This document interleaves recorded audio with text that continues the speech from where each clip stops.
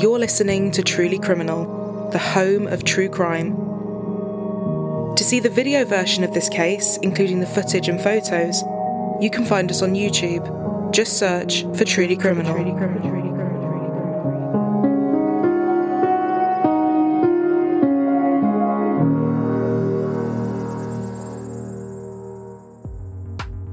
The speed at which the internet has grown and how it has impacted our lives as we know it is truly unbelievable.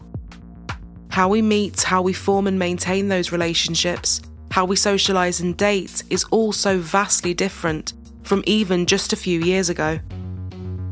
Social media bridges gaps between people from all over the world and gives us instant access and the opportunity to communicate with people we would likely never have otherwise met. In this day and age, you'd be hard-pressed to find someone that doesn't use or has never used any social media or dating apps to connect with people, with one study showing 1 in every 3 relationships will start online. The largest dating app currently, boasting over 75 million users worldwide, is Tinder. With those users making up to 1.6 billion swipes per day, it's safe to say there's a lot of people hoping to make a match and meet someone new. Amongst the millions of users was Ashlyn Black, a fashion and outdoor-loving 25-year-old who enjoyed vintage shops, camping, and listening to Nirvana. She lived in Layton, Utah in the United States and worked as a carer, looking after young children that faced developmental or educational challenges.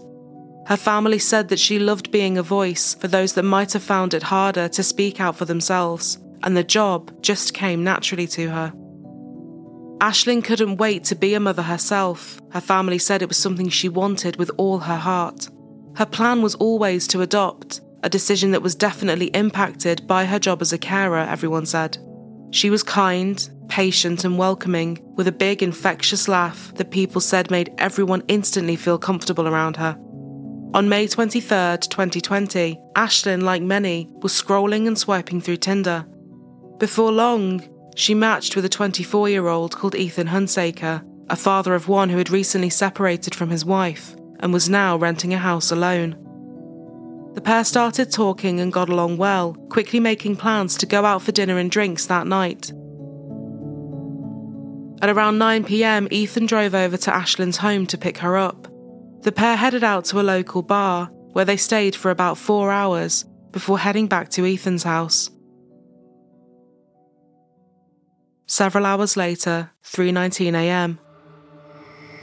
We have a male on the line saying he wants to die and that he killed someone. He doesn't know who he has killed, but that it occurred at that address. My suspect wants us to shoot him. Blood on the floor, looks unconscious, not moving.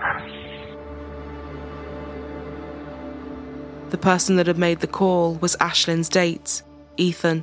But on the phone, he said he didn't even know Ashlyn, didn't know her last name, and that he would like the officers to kill him when they arrived at the house. Police rushed to the property on North Reed Avenue. Ashlyn was face down in one of the bedrooms, with stab wounds across her whole body.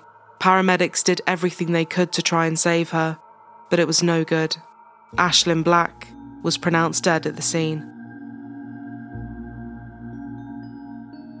Ethan had marks and scratches all over his body, and it was clear from the second police walked in that he was responsible. Ethan said that the pair had come back after their evening out and slept together before falling asleep. He said he woke up and saw Ashlyn sleeping on his arm. Out of nowhere, he started choking her as hard as he could for about a minute as Ashlyn tried to fight him off. As she lay half-conscious on the floor, Ethan grabbed a knife from the kitchen, knelt over her, and started stabbing her.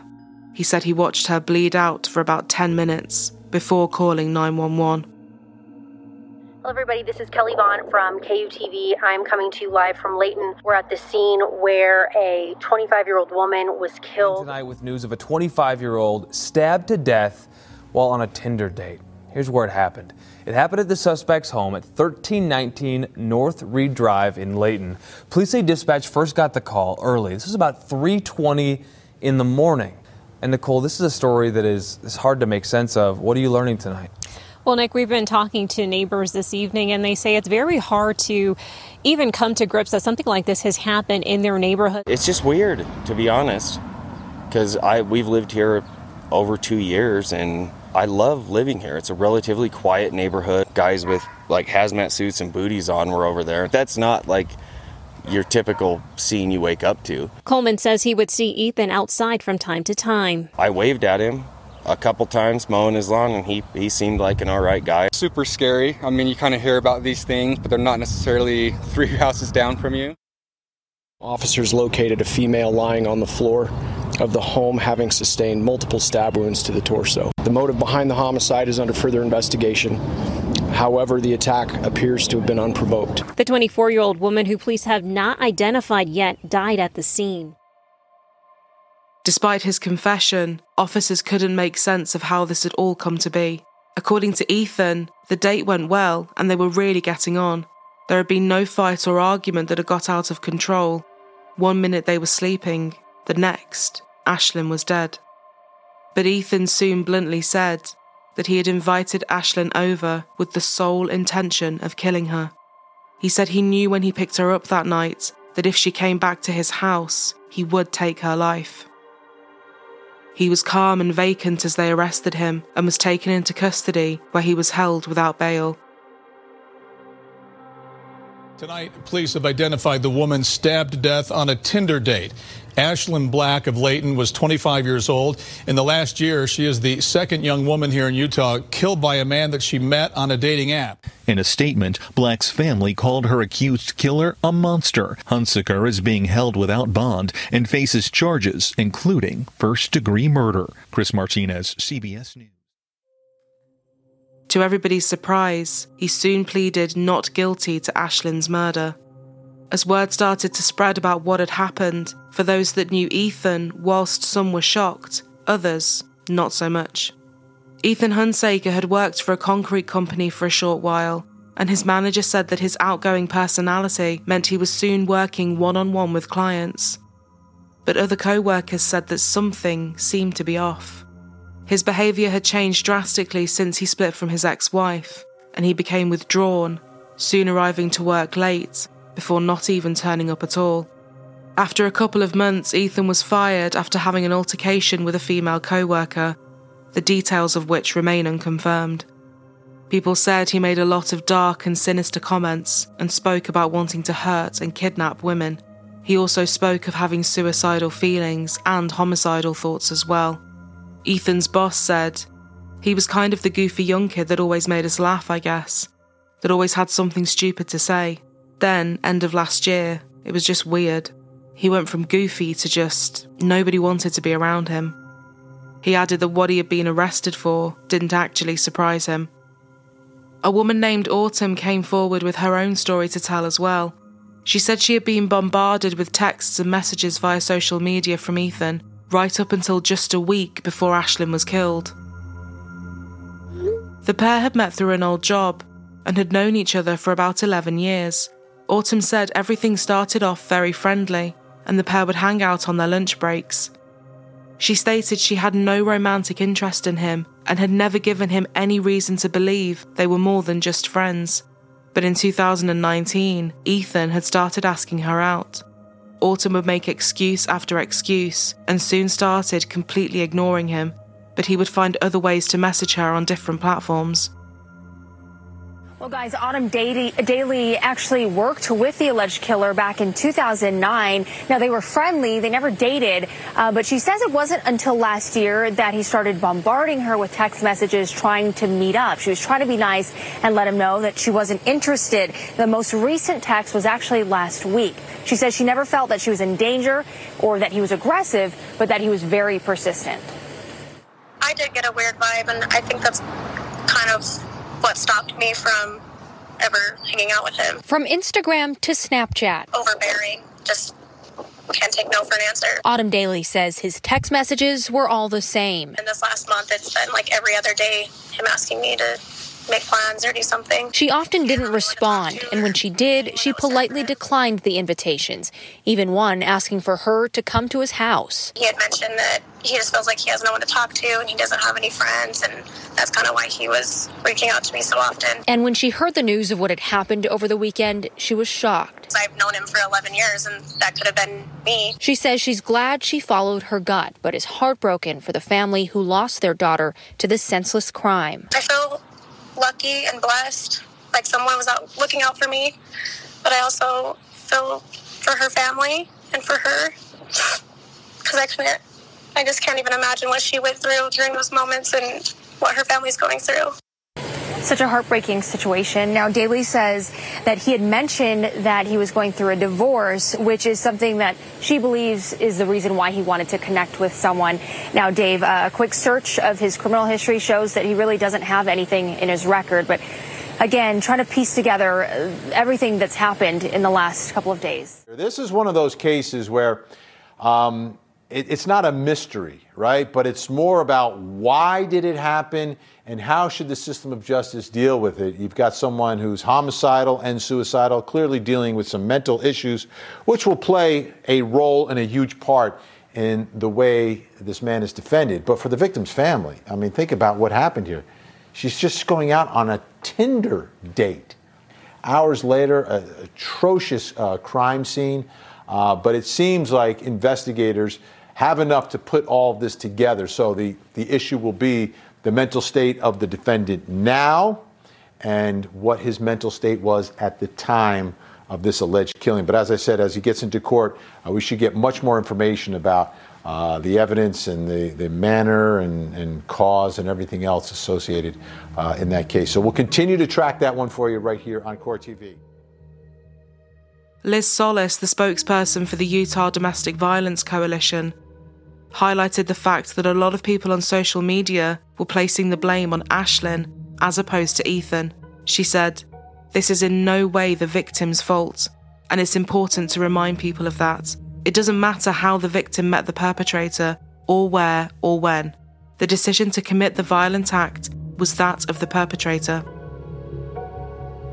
Victim advocates like Jen Oxborough are concerned that on social media, people are blaming the victim. It doesn't matter what anyone chooses to do. They never deserve to be hurt or killed. Oxborough says people using dating apps is not the problem. This is something that's a reality. This is how people date. And Tinder is the most frequently used dating app that I'm aware of in our culture right now. She says this case highlights the ongoing problem of violence perpetrated against women by men they know or trust. And so we need to remember that this was a choice to enact violence by the person who perpetrated the violence, and that's where the responsibility lies. Just over 1 year later, June 2021. New developments in the case of a young woman brutally murdered on a first date. The alleged killer has pleaded guilty. To the relief of Ashlyn's family, and despite the prosecution refusing to offer a plea deal, Ethan Hunsaker changed his not guilty plea. He finally pleaded guilty to murder and also pleaded to being mentally unwell. His lawyers requested that his mental health be taken into consideration upon his sentencing. Several doctors conducted evaluations, and Ethan was diagnosed with major depressive disorder, recurrent psychotic features, generalized anxiety disorder, and severe alcohol use disorder. It's a very emotional case for the family. Joshua Egan is the attorney for Ashlyn's family, and today that family is feeling some relief. This morning, Hunsaker pleaded guilty to first-degree murder. There is a strong sense of relief that the case is finally progressing. Again, it's been in limbo for over a year now, without really clear direction where it was going to go. Hunsaker also pleaded mentally ill. Prosecutors say that doesn't change the fact that he still could spend the rest of his life behind bars. Doesn't exonerate them or excuse the conduct at all. It holds defendants accountable by giving them an appropriate sentence.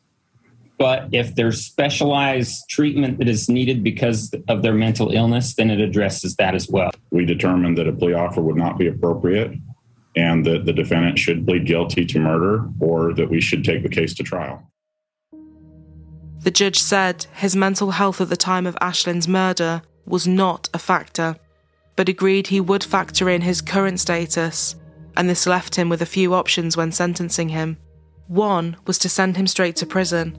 Another was to commit him to the state hospital for 18 months before being transferred to prison, or to send him to the Utah State Hospital with no time limit for treatment.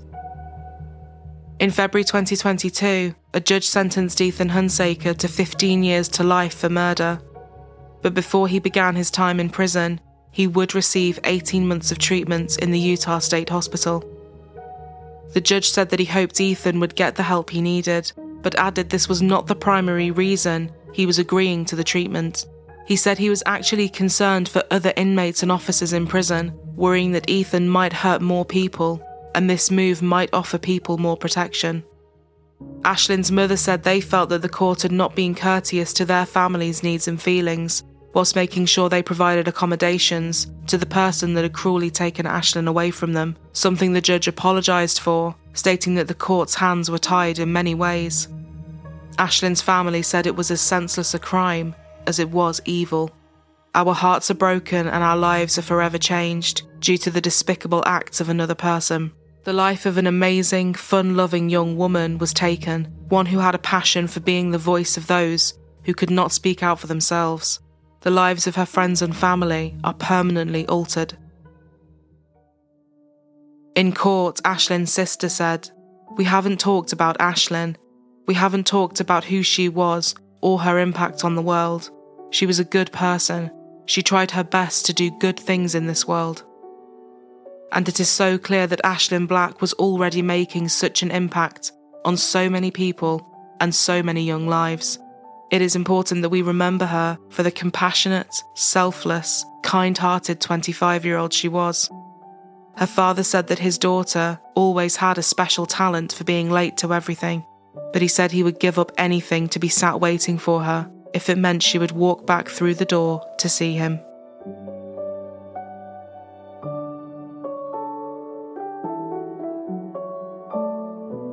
We are so grateful to all of our viewers and all of our patrons, and we'd love you to consider joining our little community over on Patreon. It supports us as a channel and we couldn't be more appreciative of anyone that does so. It also gives you behind the scenes, extra episodes and early ad-free access.